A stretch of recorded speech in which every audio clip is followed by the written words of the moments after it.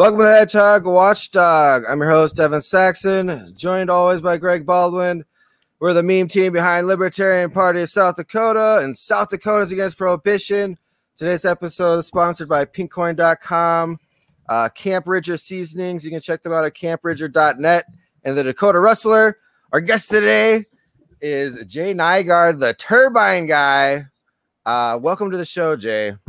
Hey, thanks for that. And that was a great intro. I really appreciate when people take a minute to do a little research and see who you are. Hell yeah. So tell us a little about yourself and how you got the name, the Turbine guy. Well, as far as getting the name, the Turbine guy, years ago, I decided I was going to start a business in Florida called Go Green Energy, and I was going to put solar on everybody's house. But then I came to find out that the only people with money on my part of Florida were the ones who came down on vacation.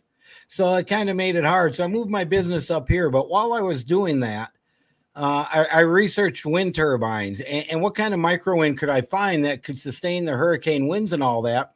And I happened upon this company called Hivot Energy. They've since changed their name to Hivot Technology. But I sent off and went back and forth with them for a bit. And then I ended up sending like $4,800 over there for a dealer kit for 2 wind turbines. And, you know, while I'm sitting at home for 2 months wondering if the Taiwanese were up at the opium den laughing at the silly American that sent us all this money, right? Mm-hmm. Finally, after 2 months, the turbines showed up and they're real and they're quality and they work. So I'm like, you know what? I'm going to get behind these and start selling them. But I can't sell them to you until I know they work for me and I can prove it. So that was my goal. Well, I've been on the local city council and planning commission. I knew the ordinances in this community. I knew there was nothing about wind turbines. They were uncontrolled and I could put it where I wanted pretty much as long as I didn't violate the height ordinance, which is what I did. It was 19 feet tall when I put it up. Well, that's when the city decided to go after me. So I've been in a long legal battle with the city. I still got 1 small wind turbine on my house. So after putting 4 up, somehow I still have 1, even though it violates their code. For some reason, that one's okay. But that's how I became the Turbine guys. I became famous over all of this, standing up, not just for green energy, but for property rights and individual rights. You know, basically the freedom to do what I want to do. You know what? I like guns, but I don't have a big gun collection. I like trucks, but I don't have, a lot of cool cars. What I do like is green energy. So I want to spend my money on that. So, I kind of got invested in that and, it kind of got out of my hands and steamrolled. And next thing you know, I've got all this publicity. I've got millions and millions of views on Facebook with the story going on. And you know what? The Turbine guy just stuck because that's who I am. When was that? What year was that? Or it all started in 2011 when the lawsuit started. I ended up in jail in 2015, I think. And I spent 5 days in jail for having a useless buried chunk of concrete in my yard, which is, especially considering concrete's considered clean fill. It's amazing that the city and the judges would go to that length. It's completely amazing. But it's still been ongoing. My wife and I were recently criminally charged and prosecuted for failure to obtain a permit to replace a driveway in a smaller footprint, getting smaller. It was ridiculous charges. It's pure retaliation. We have a federal lawsuit outstanding now against the city for this. And the saddest part about that prosecution was my wife had nothing to do with any of this. She's disabled. Okay. I'm the one who does the construction. I pull the permits. I do everything. Well, they criminally charged her in an attempt to get me to comply with their illegal requirements. Wow. That's disgusting. What town are you I'm in Orono, Sorry. Minnesota, Orono, Minnesota. And they're real easy to find on the internet if someone wants to send them a comment and talk to them. And, I can tell you about the public works guy or the former head of public works who just got promoted to be the city administrator. His name's Adam Edwards. And when the city put the street in out here, they slanted it towards us. And they did that maybe 4 years ago. And I was out there trying to tell them, you're screwing up because it's a narrow street and I don't need that water on my property. Well, Sure enough, when we got the house next door, there's water coming into the driveway. And this supposed engineer, civil engineer, told me that the problem was the driveway settled. Now, I sent back to him an email and said, what do you think? I'm a moron? I said, the driveway's 30 years old. The road is 3. Okay, I'm not the problem here. So, of course, they get obstinate when you point stuff like that out to them. So how much power does like a wind turbine on your home generate? It depends. They've got 4 different sizes. There's a 300 watt, there's a 700 watt, the 1500 watt, and the 3000. The 300 can only be off-grid application for 12 or 24 volt battery bank charging.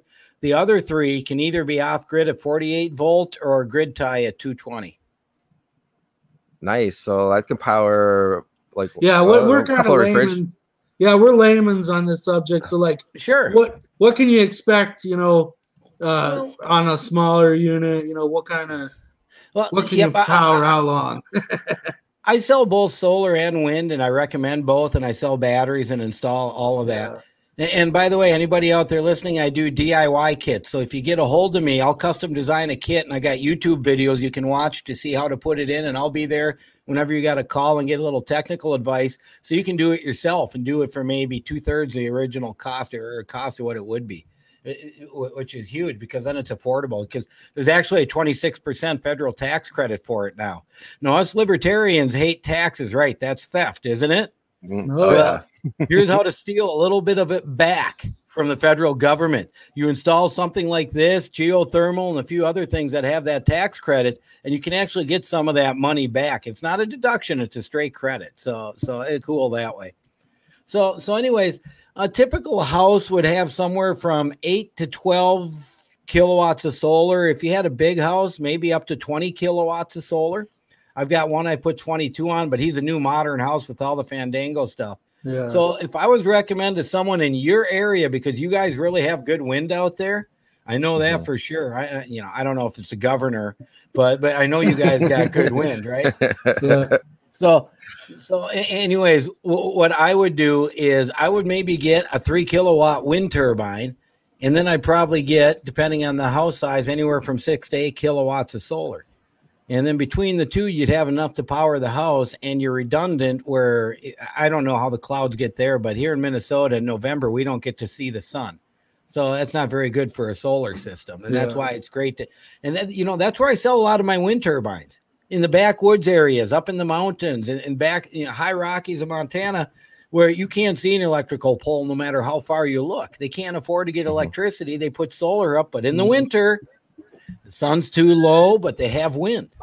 So what do they want? And I had one client who put up 3 different propeller-style turbines that all crashed, cost him money. He's had mine up now for 4 years without a problem.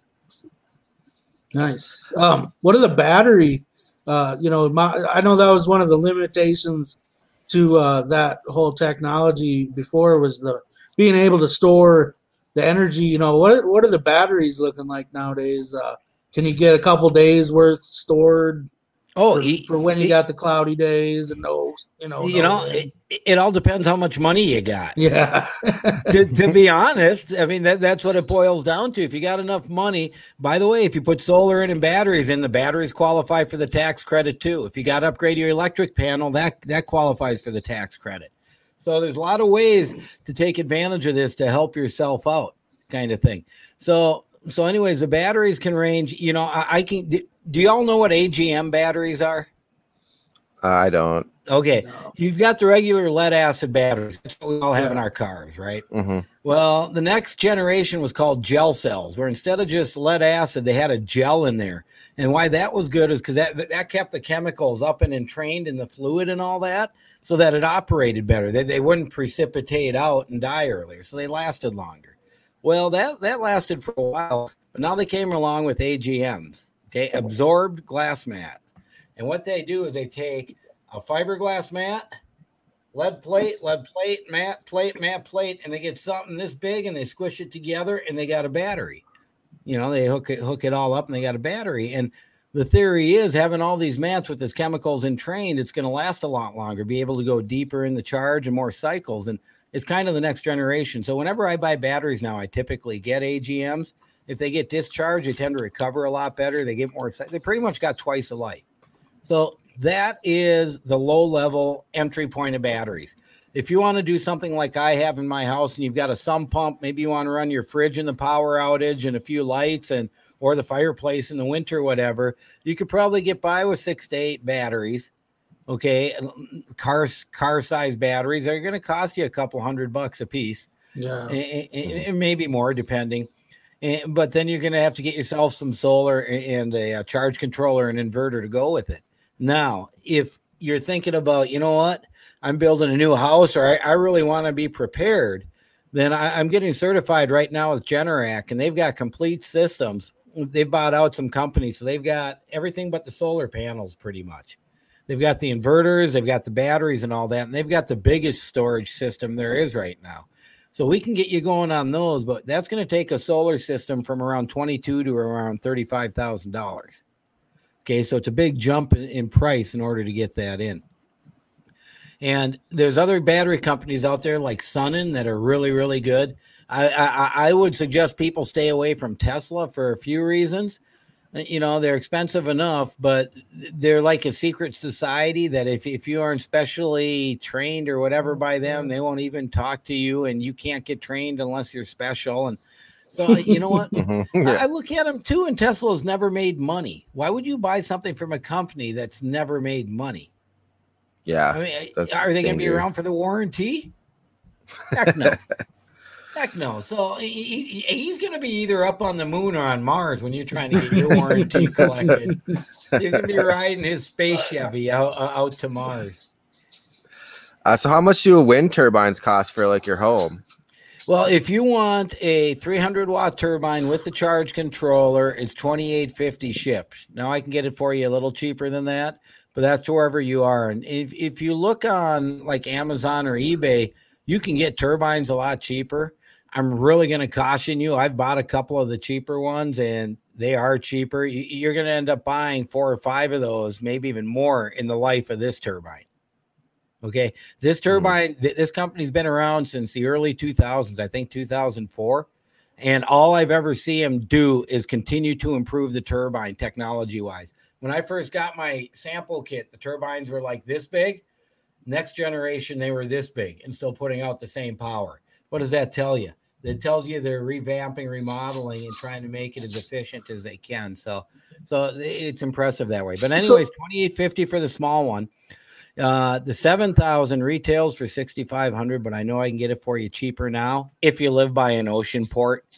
If you don't live by an ocean port, I got some bad news for you these days because the rail transport's so expensive. It's hard to do. You know, with all this COVID stuff going on, it's just thrown so many different things out of whack. I had a guy in New Zealand said, yeah, I want a 700. How much is that going to cost? My supplier sent me the price, and then he sent me the shipping on DHL. The shipping was more than the turbine. I just went back. I said, I can't tell him that. What do you think? I'm nuts? I said, how much is it on the slow boat? Okay, how much on the slow boat to get there? So if you get it shipped on a boat and you can get to a port, I can get it to you actually probably cheaper than pre-pandemic days. Nice. So I got a question because you were just talking about innovation with turbines and stuff. You know, and I don't claim to know a whole lot about the subject, but, you know, what do you think about like the big wind farm, wind turbines that you see all over, especially in southwest Minnesota, Iowa, South Dakota? And has the technology really advanced? Because it seems like we're just stuck and we're putting up the same thing that we were 20 years ago. You know, what are your opinions on that? You know more about that. That's a great question. You know, I was in the Navy back in the mid 80s. And when I was there, I was stationed in Alameda, which is right in the Oakland Sound there. And I'd go over the hill, and my cousin lived in Livermore. So I'd go out there and stay with him, and I rented an apartment out there, you know, to get away a little bit. But just west of Livermore, they had wind turbines everywhere. And this is in the mid-'80s. And a lot of them were the vertical axis like this that spun like that, and they were huge tube laders. And there were still some of the regular propeller style. So this technology's been around a long time. Okay. A lot longer than the Dutch had windmills. Okay. It's that simple. So it's been a matter of, like anything else, improving the technology to make it better. And I truly think that the big turbines, they can't succeed without continuing to improve their technology. They've got to be able to make smaller turbines that make more energy, or they'll never be able to compete, especially at some point with all this inflation and potential hyperinflation coming and the huge tax burden that's going to be thrust on everybody in the near future. You think the government's going to be giving out any credits?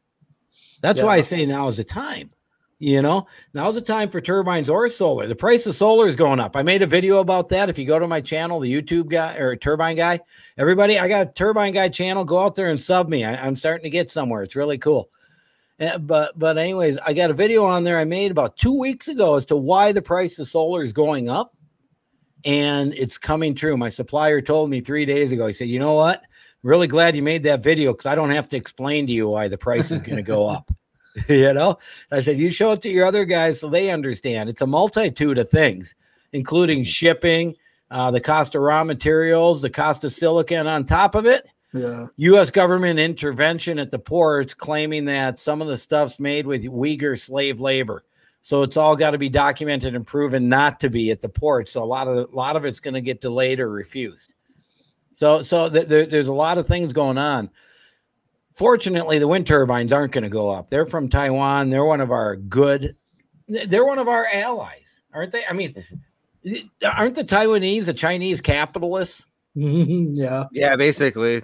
Yeah, that's exactly what they are. They're the Chinese nationalists, and the communists tried to beat them back, right after World War II, and the nationalists went to Taiwan, and the communists couldn't win. That's why there's Taiwan now. So you've got these people who just love America. And, I talked to these people, and they were afraid of this election. They really were afraid of what was going to happen, and what they were afraid of came true. That Biden would win? Pretty much. They understand. They could see from there the difference. I'm not going to say Trump's any great guy, but they could see the difference in the two from there and what it meant to their country. Absolutely, they could. They are no dummies. I'm going to tell you that because I've worked with these guys on getting the turbine certified UL style so they're safe, and getting the SWCC certification, Small Wind Certification Council. We are the only wind turbine, vertical axis, spins like that is ever been certified in the United States. Wow. Super cool. That's interesting because I actually seen a wind or a turbine that kind of operated and it rotated like this, but in a circle instead of like a propeller blade, And they were talking about how much more efficient that one was because it'll catch it from all angles, and they'll say that, but it's not true. No. Okay. No, mechanically wise, the horizontal types are technically more efficient, but they have a lot more problems is the issue. Even though they may be a little more efficient, and our turbines are really catching up to them fast. We're over 30% efficient. I think 33% or something now. So, and that's really good in the wind industry, because what an efficiency means, just in case anyone doesn't know, is the amount of energy you can capture out of the wind going by it. It's an energy calculation. So it's getting really good. It's getting to match your propellers, but the propellers have so many side loads. They've got so many other issues, a lot of noise, a lot of vibration, a lot of other things. I put a wind turbine, or a client did, on the top of his cell tower in California, and he'd had three other propellers up there himself that all fell apart and cost him money. Mine was up there for 1.5 years, and the second winter season, he said the winds were 80 miles an hour, and he never had an issue. And it was running so well, he's able to remove the backup gas generator off the off-grid system. Oh, nice. Yeah, super nice. Super nice. So I've got that testimonial if anyone wants to see it. So you were a city council member now in the town that you have the ongoing beef with? Yeah, when I moved out here, I raised a little bit of a ruckus over something that made sense right away. So they appointed me to the planning commission to shut me up. You make a little noise and they do something. I got on there and I was on there for a couple of years and I put my $2 in to run for the city council and I ended up whooping ass. And nice. the current mayor at the time got a coalition against me. And one of his guys came in second, but they were like 500-600 votes behind me. I had 2,100 to their like 1,500. So how many people live in your town? Over 7,000, and we've got over 3,000 houses. And what I did, if anybody out there wants to go get elected in a small community, I have the formula. I really do. Okay, you be respectful, and when you get out, no matter who you're talking to, if they ask you your like bent or who you are, your political leanings, you say, I'm a conservative. I don't like to say, but I'm a conservative libertarian. You know what that means? Don't tax me too much and just leave me alone. People eat that up. So those are two things. And the last thing you got to do is the hardest. Knock on 2/3 of the doors in your community. You've got to go meet people, shake hands, talk to people, and give them a chance to answer questions. You do that, you'll win. Nice. That's good advice. That's a pretty big South Dakota is small town. So, yeah, those are good tips. Yeah, South Dakota is full of. There's one town we drove through that I think in Wyoming that had like 6 people, and I looked at my son and said, "Well, if all 4 of us move in, we can take over the town, right?" So that's why I say South Dakota would be a way better free state project, because I would say that if it was South Dakota, it would have already taken over the entire state because we're that small. Oh, easy. Well, not only that, you guys are open-minded and conservative. The problem with communist Minnesota, which is what it's, it was bad before. It used to be socialist. They've turned communist now. But the problem with it is we've got these city centers where all this thought festers, and these people don't visit the rural area, the farms. These people haven't been around the world. When I was in the Navy, I went to Italy, France, Germany, Singapore, Australia, Pakistan, Philippines, and Hawaii. Now, don't ever go to Pakistan. It's a toilet. I'm going to tell you that up front. But all the others were passable, or fun to be at. And you really kind of learn about the world when you go around and see how people live. And what I loved to do was I loved to go talk to the people in the community. I didn't want to just go to the bars and hang out. I wanted to go out and talk to people who lived. There was one time in the Philippines. Okay, I'm hanging out with this girl and her family, and it's a regular like rambler house from the Midwest, and they got 5 families living in it. It's all partitioned off, and the toilet's outside, and the faucet's on the house 15 feet away for the toilet, but no one could figure to put a hose in, right? So they got a bucket there, and it's outside and open. So, they got a different life over there. But at one point we're playing. I taught them how to play quarters. We're playing pesos and having a good time. I think a case of beer is $1.25 at that point or something. And the thing about Filipino beer is you never knew if it was going to be 2 or 12 beers to get you drunk. They had no quality control. So anyways, I said, I'm hungry. So I can go up and get you barbecue. So I gave him some money. He went up and came back, and I'm eating this barbecue on the stick. I'm going, wow, this is really good. I said, but it sure is tough. And he looked at me and says, yeah, monkey always is. I'm like, really? He said, yeah. I said, well, here, you can finish this. I'm okay for tonight. So, but you see, you learn things like that, right? Walking down the streets in the Philippines in Olongapo, they were selling puppies on the street for food. Okay, they weren't selling them to be pets. The world is not the United States, and it's sure not downtown Minneapolis, St. Cloud, Duluth, or Rochester. Okay, and that's the problem, is these people down there just don't understand that. They haven't gotten out enough. I don't know how else to put it. What were you saying before he interrupted you, Greg? Oh no, just he was talking about taking over towns with city councils and stuff. Oh yeah. I was just gonna remark that I only live in a town that has 300 people, and they have a town board. I've thought about running for it myself. Why haven't you? That's an excuse. Yeah, Yeah, they Before do. you even say it, that's an excuse. I put my 2 cents in. Not only that, I ran for Senate in Minnesota Senate in my district as a libertarian, and I went out and got 500 signatures so I could get on the ballot. Yeah. So I got a right to sit here and say that's an excuse. You just got to do it. Okay, to be fair, I've ran for state house and I've ran for state senate. Okay, there you go. I was the town board's kind of weird because there's 3 elected positions, but they alternate who's going up for election every year. So it's like a 3-year term, but it's only one person running. Sure. But you only got one to beat. Yeah, it wouldn't be bad. It'd be a good start. Speaking of libertarian, do you consider yourself an environmentalist? Because I think libertarians probably get beat up about, we don't care about the environment. And for the most part, a lot of libertarians, they don't have a plan or very many answers when it comes to the environment. No politicians do. They sit up there and they spew these phrases, and what happens to me, and no one comes to the rescue.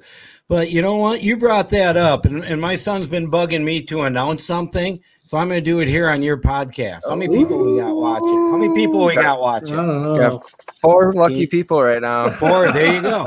You all are going to see this, okay? We're going to announce something. You got the red pill and the white pill and all these pills, right? Yeah. I want to announce right here and now the green pill.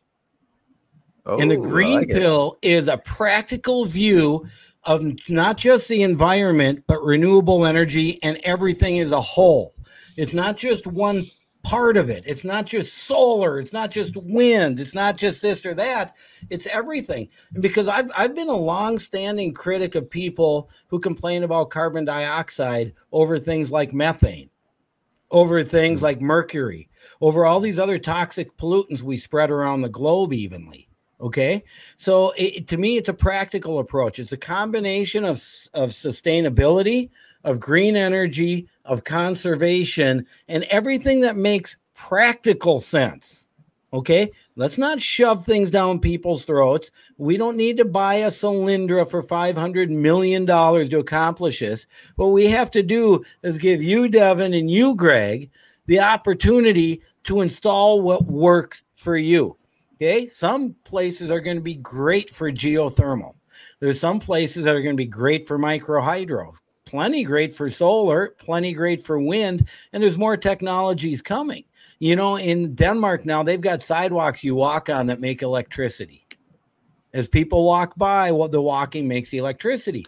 So there are so many unique ideas out there. The green pill is all about encompassing everything that works in a practical manner without shoving it down people's throats, making them feel a bad taste in their mouth and be like they're being told, you got to do this or else.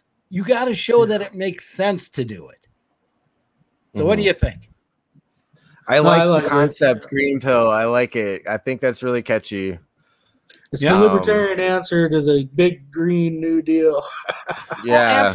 Absolutely it is. And part of the green pill's got to be nuclear power. Yeah. It just has to be. Nuclear power is so much better than it ever used to be. And I was a nuclear power machinist mate in the Navy. Okay. I kind of got an idea about nuclear power and how it works, and I followed it through the years. And I was actually in Europe when Chernobyl went. Okay, so we had some of the cloud come over us from Chernobyl. So where were you in Europe when that went down? That was 86. Okay. I think it was 86. Yeah. And then what country were you in? Were you in I was in Italy, and I flew up to Germany. Okay. And then after that, we went to France. So yeah, Germany was actually no, I'm wrong. I flew up to West Germany. It wasn't Germany. Oh, yeah. Yeah, so I'm dating myself a little bit here. That's why I got the hat on.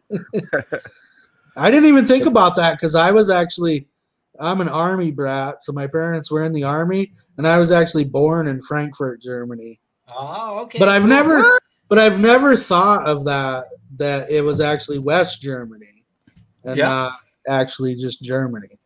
Yeah. Yeah, I never thought about that. That's kind of crazy. Yeah. It is. And the difference I found is really interesting. When I was in Italy, it really kind of was a dirty country. And if you had 3 lanes on the road, there were 5 lanes of drivers. And it was just crazy everywhere. But you know what?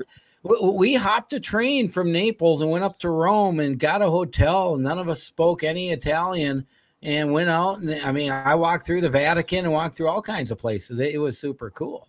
But then when we flew up to Germany, when I flew up Germany by myself, it was prim and proper and clean everywhere. It was spotless. The cab stand had all Mercedes. All the cabs were Mercedes, So it was crazy. The difference in the two countries that were side by, and France was like that too. France was complete, and that's why I got on a train and went to Toulon. And on the French Riviera just to hang out for a day, and it was super cool. That was clean. But you know what I noticed about France when I was there? The old people loved us military. The young people hated us. Yeah. Yep. In the mid 80s, they had that attitude at that point. Yeah. The old people remembered. The U.S. military saved our ass twice. The young people don't care. You're a foreigner. Kaylor Nygaard says, finally, the green pill is cemented in history. The libertarian answer to the new Green Deal. Yep. I knew he'd like that. But I've been waiting for the right opportunity to announce it somewhere. And I figured that this is a perfect place to do it. Oh, yeah. This is definitely the best place. Yeah. South Dakota should be like the green state. Like, we've got all the wind. We've got sunshine. We're like the sunshine state. I guess Florida stole that tagline from us, but whatever. We've got just as much sun. It's a misnomer or misbelief that because you're up north, you don't have as good a solar. Okay, the hours are fewer in the winter, but with the snow and all of that, bouncing it around, and the modules getting cold, people don't understand this. All modules are tested at 72 degrees. The hotter they get, the worse they work, which means when they're on a roof in Florida at 140 degrees, that's not good. There's only so many modules that work well in that condition. But up here, when it's 20 below zero, they could be putting out 120% of their capacity. 120%. So between the snow, the extra light bouncing around, and the cold weather, even though the day's shorter, they still produce as good as a hot day down in other places. Interesting, huh? Yeah, let's get some solar energy in South Dakota. Solar and wind. It depends on where you are and how it works. And isn't the end of the world supposed to be coming? I keep hearing that. Time for your battery bank. Why would you want a generator that you have to go forage and fight for gas over? Why not put in a battery bank that's going to last 10 years or more? Do you get a lot of preppers ordering your wind turbines and stuff for their shelters? I don't, because unfortunately preppers don't have a lot of money. That's part of it. They're busy doing their deal. And I think they think it might be a little obtrusive being up there. But the biggest question I get from preppers is, well, can you paint it black? You can paint it whatever color you want to. It's still going to work just fine. So what's the installation like for a wind turbine? Is it simple? Do you need to get help to do it if you're not a handyman? Or it depends on how big a turbine you're putting in. If you're putting a 300 watt in, we order you a pole with the flange on the top. You dig a 3.5, well, maybe 4 foot hole where you guys are. That's, maybe a good 2 feet, 2.5 feet diameter is all you really need. Throw a little rebar down in there, put the turbine on the pole, grab it and stick it in. I actually made a video doing that down in Arizona with Adam Kokish. So really? I brought a turbine down there and we put it in. And go to my YouTube channel, Turbine Guy, and you can see that video where we put it in. And that's what I did so people can see. So the 300 that you're going to put up to charge your 24-volt battery bank, because you always want as high as you can, that you're going to put in for that is simple as heck. It's fairly cheap. You're going to be done by about, with the batteries, probably $4,000, and you can get 26% of that back. So you're going to be $3,000 into it. And you're going to have a small battery bank system off grid, and the charge controller for this turbine you can hook one solar panel up to, so we add that in the system too, and then you can charge a little things like the sump pump or run some of that stuff when the power goes out. Okay, But now if you're Nice. going to talk about putting the 700 in, all of a sudden you're talking a 3-foot diameter hole deep enough. That's still easy enough because the thing's only, it's like 220 pounds or something like that. So, 4 or 5 guys could put it in, kind of thing. Where you put the one in at Adams was kind of like the Iwo Jima flag raising. Got it on there Yeah. and stuck it all up. It was definitely fun. But if you're going to get to the 1,500 or 3,000, you're going to have a crane. You got to dig for mine, it was a 1,500. I had a 4x4 by 4 footing. Had to get an anchor bolt assembly, fill it all in, and then get the turbine on it. So what's the one that's still left on your property? That's a 300. It's charging my 24-volt battery bank. I got it on my house, but it's too low.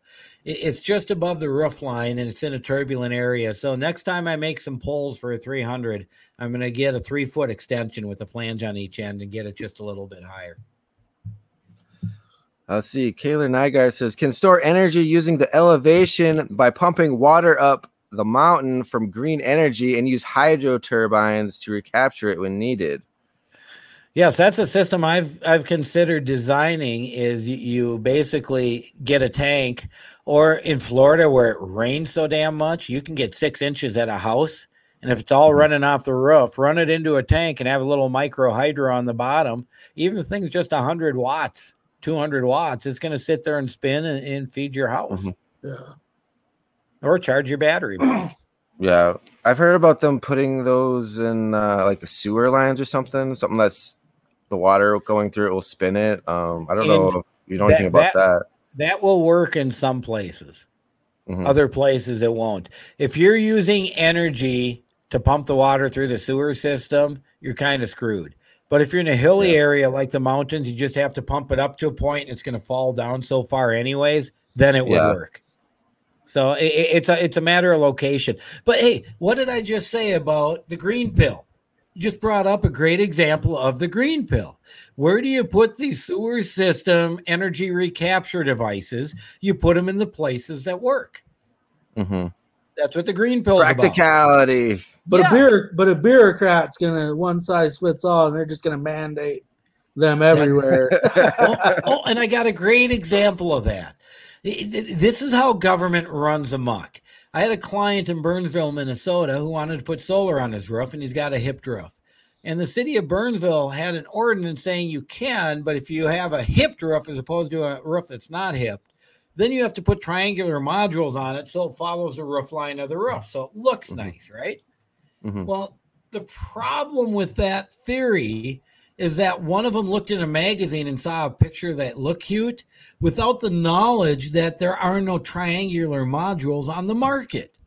So now you've made an ordinance which precludes a large percentage of your population from installing a solar system without going through a variance, and then they're going to deny you anyways, like this guy went through, unless he played. He ended up putting triangular cardboard or plywood pieces up there to look like. I mean, it's just so stupid. It's a perfect class. I got to do a video on this. I really got to go stand outside the guy's house in the Burnsville City Hall and talk about this is the problem with local government. Someone sees a picture, they say that's a good idea, and they have zero idea that they can only make a rule if it has to do with the health, safety, or welfare of the community. What do triangular modules or the color of a house have to do with any of that? Yeah. Right. So that's just me. That's just me, guys. So what's your opinion on this new infrastructure bill that they're talking about passing that supposedly has a bunch of green energy programs in it? I can almost guarantee you I won't see a penny. Okay. Yeah. And I'm the guy with the relationship with a Taiwanese company that could open a micro wind manufacturing place in Minnesota, and I could have probably 8 years ago. But I can't get anybody. I went down to the state government in Minnesota and said, here's how you accomplish your goals.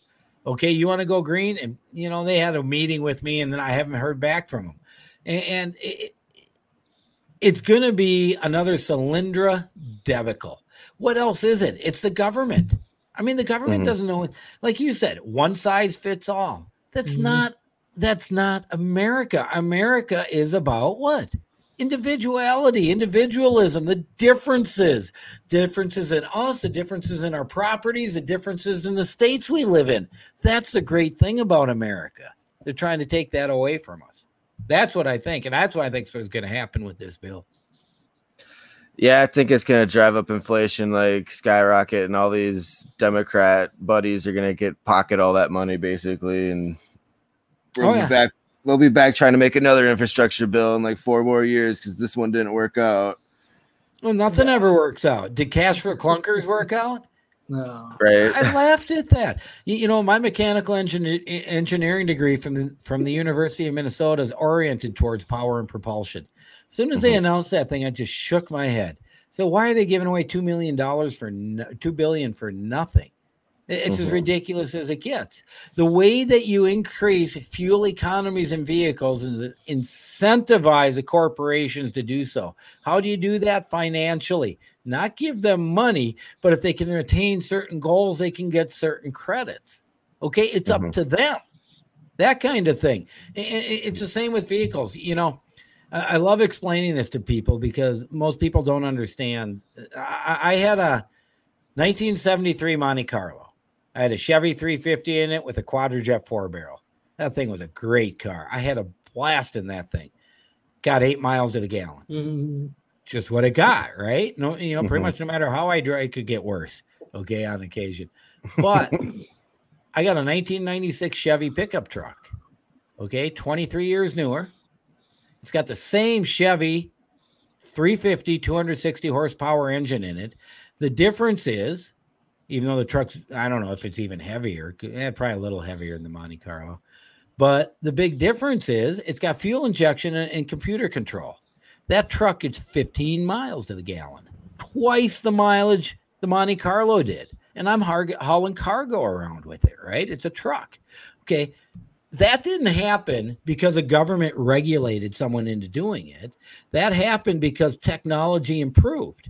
And the companies could see that people were looking for better, more fuel-efficient vehicles, so it was up to them to provide it. They're in competition with Dodge and Ford on their trucks. Look, our truck gets such good mileage and has this power, and that's what the other companies want to do. So that's the issue. Now, this Chevy 350 that's getting 15 miles to the gallon, we did a calculation in my senior level mechanical engineering class. Internal combustion engines too. I took both. It's the only class I never skipped. I mean, that thing was great. Same with the lab. The lab was wonderful.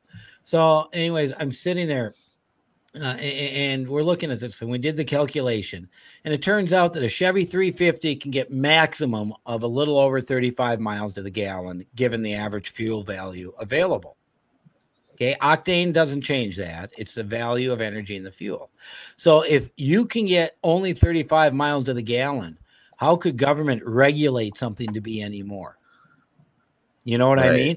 And so you back it off and you end up with losses, and that's how you get to the 15 miles to the gallon. And I've long been telling people, because of government regulations and the government pushing all these fleets, and you've got companies like Ford and GM all making certain cars to make their fleet mileage look higher and all that.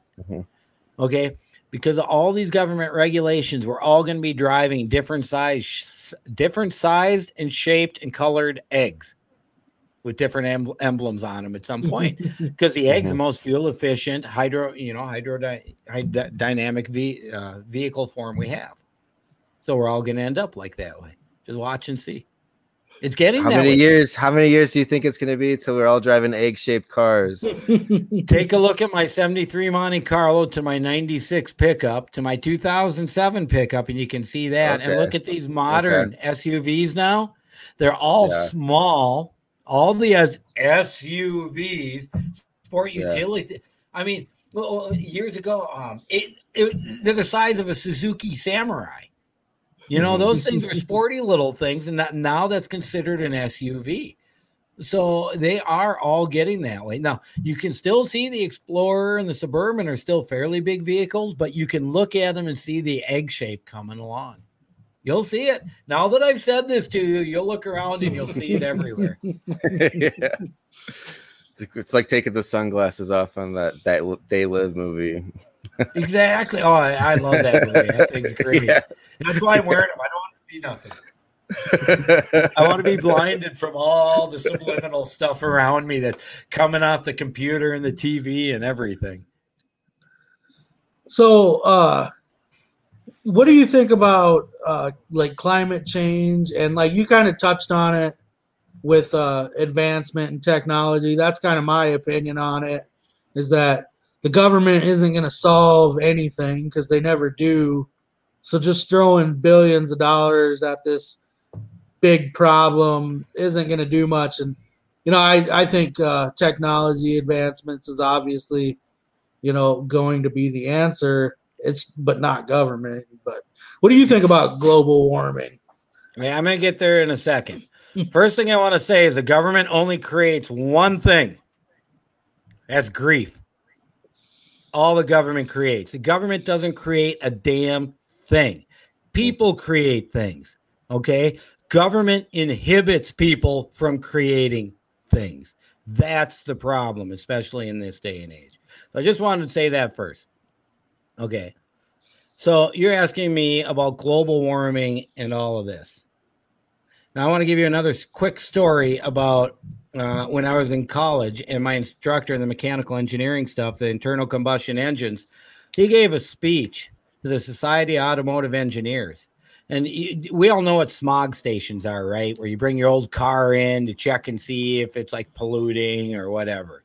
They still have them in some parts of the country. Yeah, I think California, you have to do it still. Yeah, and out on the East Coast, you do. Minnesota used to, we don't. Well, he proved that smog stations are a complete waste of money. You're better off, huge better off, investing your money in technology, improving the technology, especially in a state like Minnesota, where we put salt all over the roads and we have so many accidents that we have a high vehicle turnover rate. Why chase the people who can't afford it, the people who are just trying to get by and make their lives miserable over a little bit of crap? And here's my pontificating. When, you know what? We could get rid of the Blue Angels and account for all that pollution. Why do we have something like the Blue Angels? They have to practice all the time. Their jets just consume thousands of pounds of fuel. They have no pollution restrictions at all. But this poor person who's making minimum wage is getting harassed because the only thing they could afford doesn't quite meet up to standards. Okay. Yeah. So I kind of wanted to get onto that.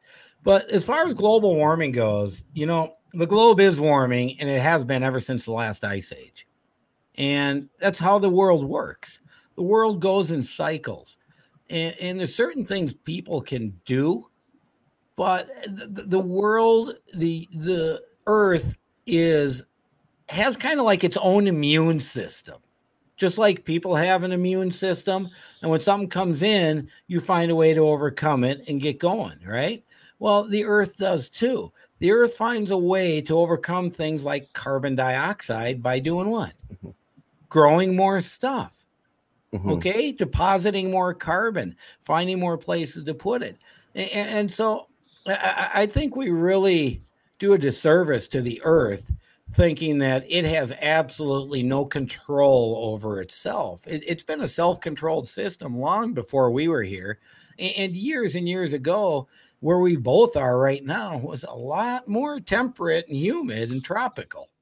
Okay, there were dinosaurs around here. But then years ago, what else?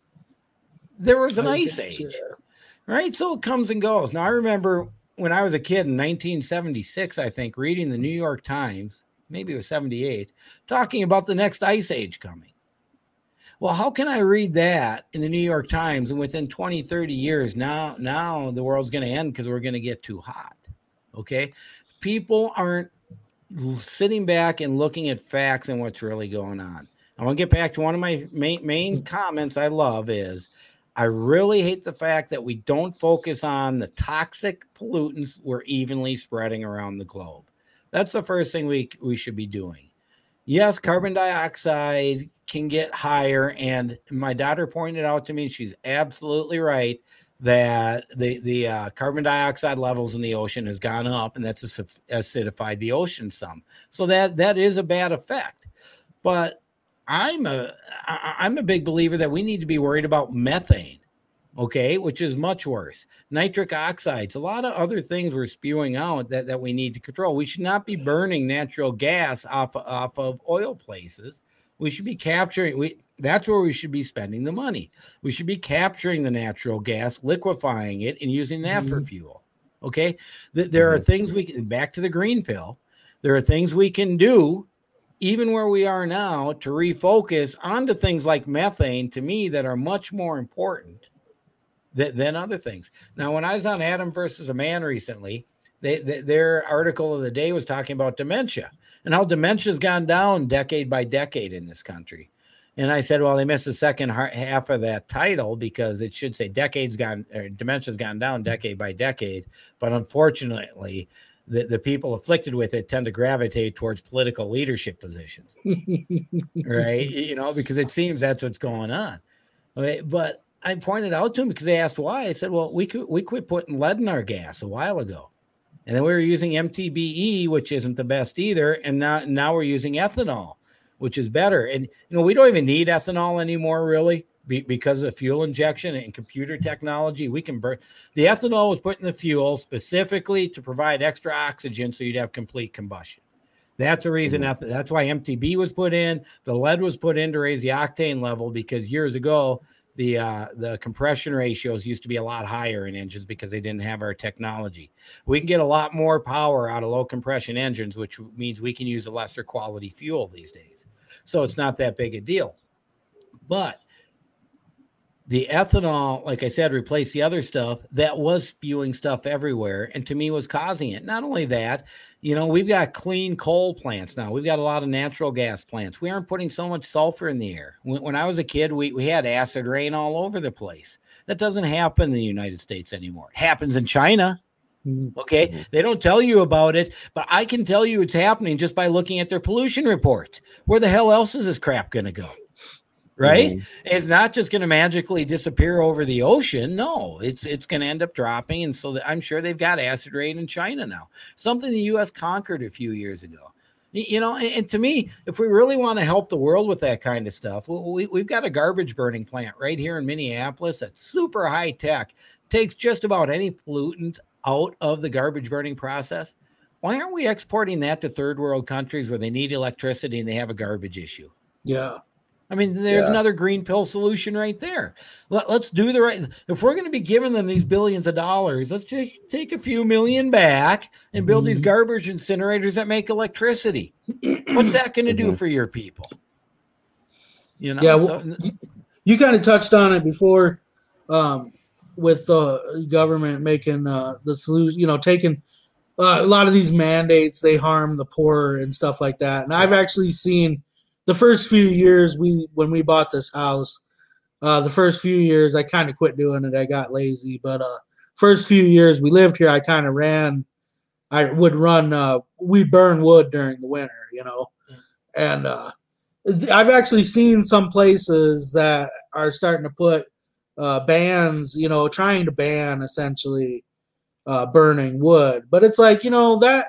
Those sort of things really hurt the poorest among us because a lot of the people that are burning wood, you know, can't afford a $300 heating bill during the winter or something like that, you know.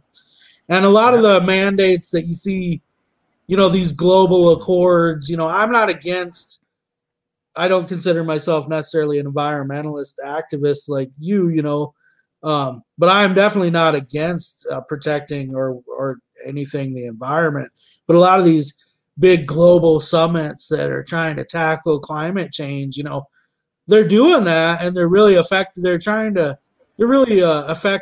hindering like third world countries, you know. I mean, you know, we're trying to get rid of coal, but it's like, okay, but if 70% of the world is still burning coal and that's their only cheap solution, like, you can't just get rid of that. Like, that has a massive impact, you know, on people's daily lives. Yeah, no, I completely agree with you. You know, let's start out with the burning wood thing. So what's the lifespan of your wood burning, or your hydronic furnace, or your, I mean, you just burn it in a fireplace or what? I had a fireplace, and then I had an insert that would blow, with a blower on it. So what's the lifespan of that? I have no idea. 20 years, maybe? Yeah, it looks like it's probably at least that old, I bet. Okay, so let's say you got it at 20 years. What happens after 20 years if you want to keep burning wood? You have to buy a new insert. And is that insert most likely going to be more efficient than the one from 20 years ago? Yeah. Then why would you regulate it? Do you see what I'm saying? It's the improvement in technology that's going to save us. It's 100% the improvement in technology. Don't harass people because they're trying to get by and they have what they have. Help incentivize improvements in technology and efficiency. The only reason our electric grid can handle the number of people in this country like they did when I was a kid is what? Is why? Why? Is it advancing their technology? Improvement in efficiencies. I'm looking at a TV right here that's burning maybe 85 watts an hour. When I was a kid, 500 to 600 watts. Oh, but the TVs were 10 times larger. Yeah, well, but no, same size TV would be doing that because, I believe it or not, I grew up with black and white TV and I was happy to have it. And then a lot of the TVs had tubes. So they had to heat up and do this and that. And it took a lot of energy to use them. Nowadays, they're using 10 to 20% of the energy they did when I was a kid. What does that mean for the number of TVs around the country?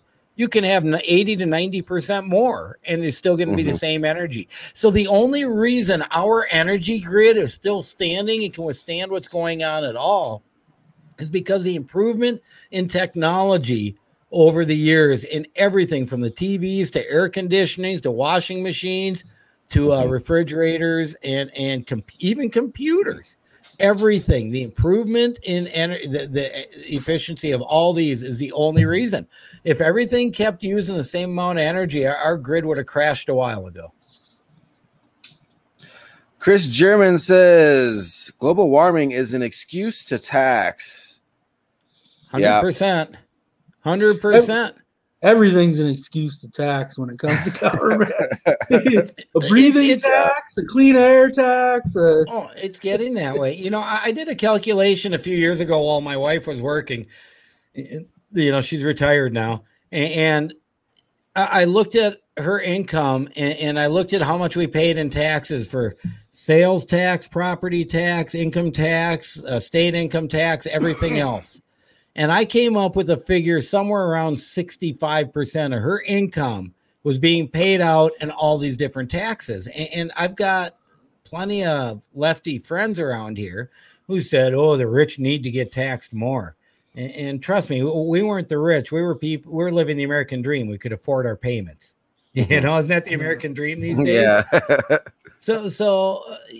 I looked at them and I said, okay, here's the deal. My wife is working Monday and Tuesday and Wednesday and partway into Thursday, most of Thursday for everybody else. Okay. She gets to keep the rest of Thursday and Friday. How do you want it? Should she have to work all the way through Friday or part of Friday to make you happy? What's it going to take until enough is enough? And that's a problem. That's a problem. When I grew up here in Minnesota, the biggest employers were 3M, Honeywell, Pillsbury, and General Mills. Biggest employers now are the state government, the federal government, and local governments. Does that tell anybody out there anything about what's wrong with our society? Our biggest employer in South Dakota is healthcare. There you go. That's the same thing. It's because government is so involved in it, and man. Oh yeah, My wife was just talking about some hospital buying another hospital. Or it wasn't even another hospital. They were buying some company because we're medical coders. And so it was us. So they were buying this company, and they were buying it for like $7.8 billion in cash. And I'm like, imagine that this healthcare company in South Dakota. Well, no, that one wasn't in South Dakota. But it's like, imagine that healthcare company having $7.8 billion in cash that they're just sitting on. And yeah, I mean, a lot of it comes from the government or direct. Is that It all comes from us. It's not a free market system, anyways. So No. there's very little competition. I mean, I could go on for days. No. And I'm offended by the healthcare system, you know, for many reasons, including one, I'm not interested in getting on a healthcare plan where I pay for a bonus so a couple different people can get their Lexus every year. You know, I'm just not interested in doing that. Plus, you know what? I'm sorry, but I just don't trust doctors. You know what? If I got a broken leg or I need stitches, I get it. I go in there and have them take care of that. But when it comes to them trying to figure out what's going on, I don't want to be a guinea pig. That's the last thing I want to be. And that's here, try this, try that. Tell me what happens. What do you mean, try this, try that? It's not what your mechanic says about your car. Let's just try the starter. Okay, let's try the alternator next, right? Kind of like a chiropractor. They just want you to keep coming back. Oh, forever. Hey, listen, I got a solution for chiropractors, and I don't mean to offend any chiropractors. It's called an inversion table. Okay, you get your own inversion table, and you'll be just that teeter. I don't care who it I've is. seen it, yeah. I've had one for 25. I used to have back problems.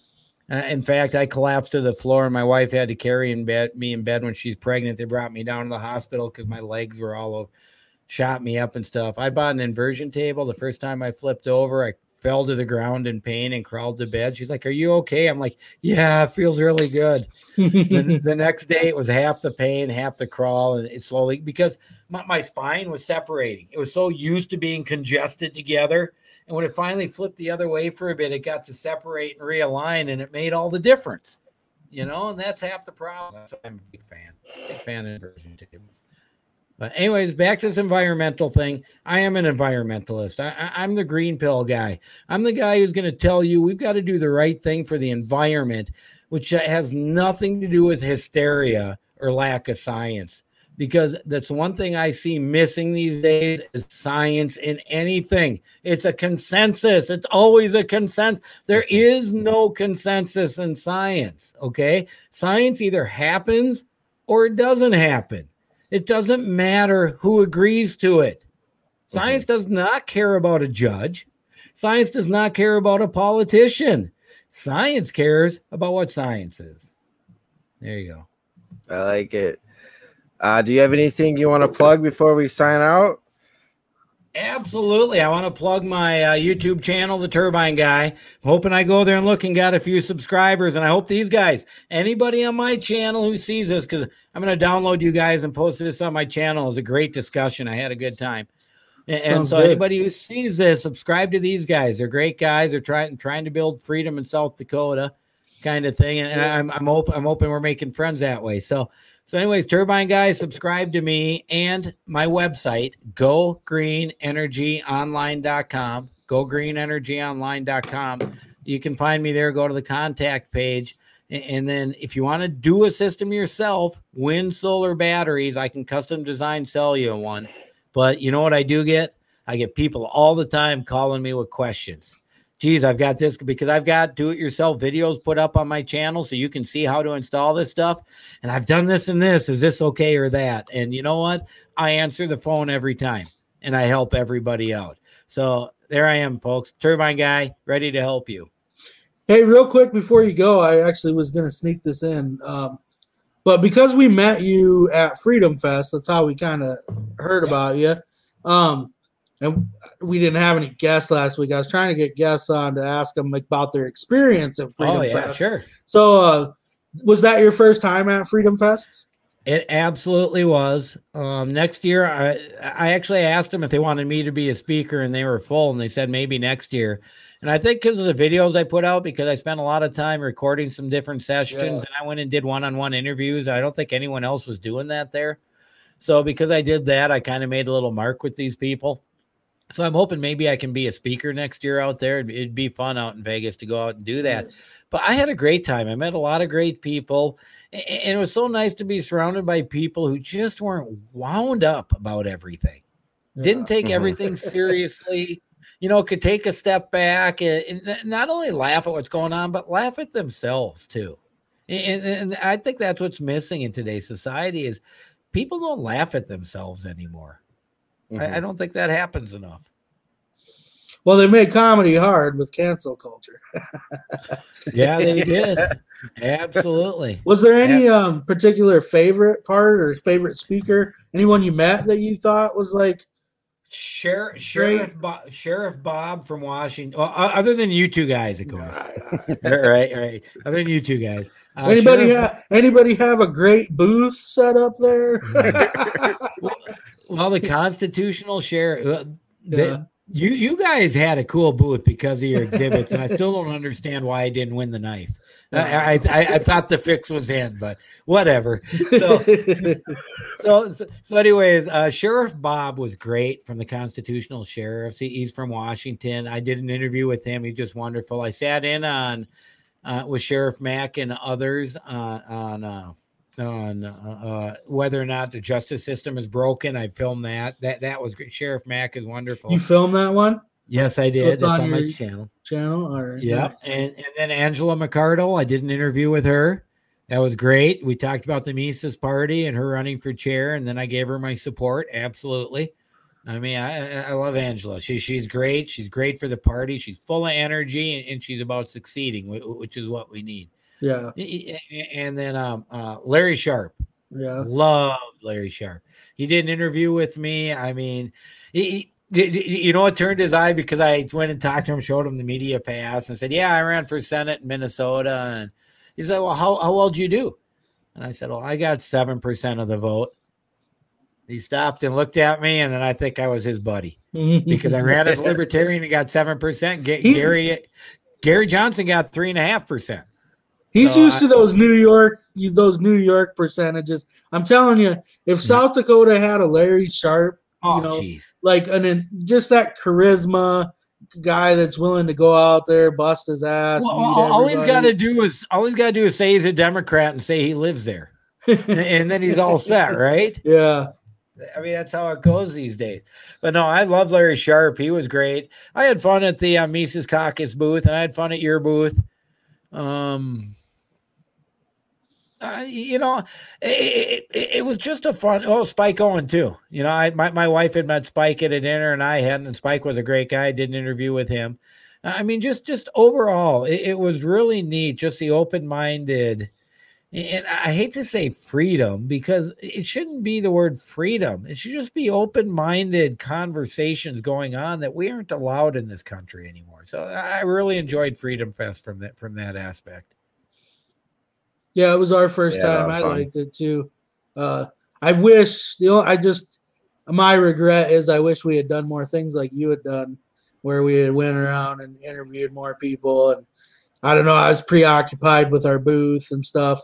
But it was a great event. I'm really glad they came to South Dakota. I know that. Oh, I am too, and I'm sad they're not coming back next year. I really am. The money must be good in Vegas. Fingers crossed that Vegas locks down next summer. Yeah, you know what? Who the hell knows these days, huh? I mean, honest to God, I walked into a grocery store the other night with my son, and there were 4 signs, and the left sign said that the CDC says if you've had your vaccination, you can come in here without a mask. And the right sign said, CDC says whether or not you have your vaccination, you need to wear a mask. I'm like, you've got 2 signs that conflict on the same damn door. What the hell is going on in this country?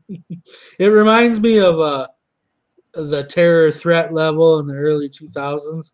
Yeah. It's like, it's orange level today. Orange level COVID. You know? It's like, when are we going to return to green? Not going to. There's no reason to. Yeah. We're going to lose our power then. No, that'll never happen. Well, it was great talking to you. I learned a lot tonight. You're a very interesting person. We'll have to have you on again sometime. Well, I definitely appreciate that, and I'd love to be on again, and it's great to make ties with our neighbors from the communist state of Minnesota. It's nice to be talking to some free people. That's all I got to say. So, thanks for coming on, Mr. Nygaard. Thank you, sir. See ya. All right. So, do you got anything coming up with the party? Freedom Feast, September 11th. September 11th. Yep. Get your campsites. Hit Greg and I up if you want a campsite by us. We got like 2 extra campsites. But yeah, Greg's gonna cook a lot of food. Oh yeah, it's gonna be a lot of fun. It's gonna be our 3rd annual Freedom Feast, so we're extra seasoned and extra practiced at this now. So we're hoping 100 people show up. 100 people. Yeah, I don't know. We've averaged probably 30 people at least. This one could be pretty big, though. I mean, shoot, just with my family alone, there's like 10 of us. Nice. But yeah, it'll be fun. Shout out to our sponsors, pinkcoin.com, Camp Bridger Seasonings. You can check them out at campbridger.net. And the Dakota Rustler Show. That's hosted by Daryl Root, the Libertarian Party of South Dakota treasurer. Good stuff there. I don't know. Do we have anything? How was the Walk for Freedom in Mitchell? Oh, nobody wanted to walk. It was disappointing. Oh, okay. There was only a couple of us. And then Tara ended up getting a hold of us. So we had a couple beers on her porch or her deck. Nice. Her place. That was all right. Went and ate some food. So my fat boy got fed. But I don't know. It wasn't bad. I told him next time, try something funner.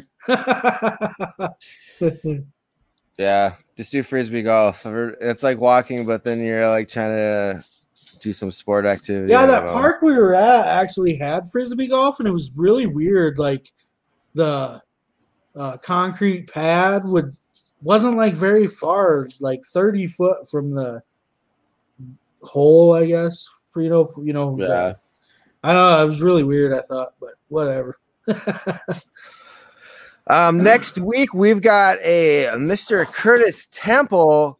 He's a rancher out at Pine Ridge. Apparently, the federal government is stealing his cattle, a situation similar to the Bundy Ranch. I think we're going to have a Mr. Roger Roots. He's an attorney and activist from Montana. They'll both be on to discuss the case. That's happening right here in South Dakota, folks. So, yeah, dude. I mean, we got to get exposure to this story. We're going to be probably following up with a nice blog article on that, try to get the word out. But, yeah, basically all that saved Bundy Ranch from the same situation was awareness, people knowing about it happening and doing something to stop it. So we'll have them on. It has something to do with the grazing rights and stuff like that. It was a pretty complex situation, so it's a good podcast episode to learn all about it. Oh yeah. Fish Baldwin says, "See ya at Freedom Feast." Nice. Yeah, he'll be having his cooking duties. Somebody bring a vegetarian dish. If anybody out there is an expert in vegetarian cooking, yeah, there you go. We'd appreciate it if you could bring something. I think we had corn last time. That was about it. Maybe there'll be a free T-shirt in for you if you do. But that's the show. I don't got anything else. No, not really. We'll be back next Sunday at 7 p.m. Central Standard Time. Let me get my outro video here, but let's see, where is it at? I always have this awkward moment between signing out and finding my outro video. All right, here we go. All right, see you next Sunday, 7 p.m. Central Standard Time with Curtis Temple and Roger Roots. See ya. See ya.